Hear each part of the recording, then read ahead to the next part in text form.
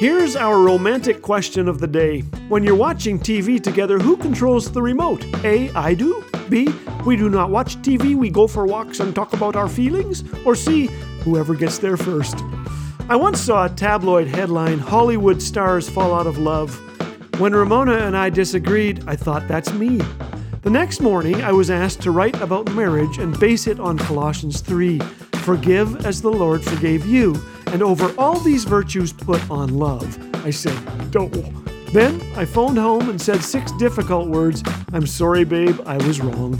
Put on love, not choose to feel it, but choose to do it. The best relationships come to those who never forget that love is a verb. This is Laugh Again with Phil Callaway. If you'd like to hear the regular daily program or discover all things Laugh Again, visit us at laughagain.ca. Laugh Again, truth bringing laughter to life.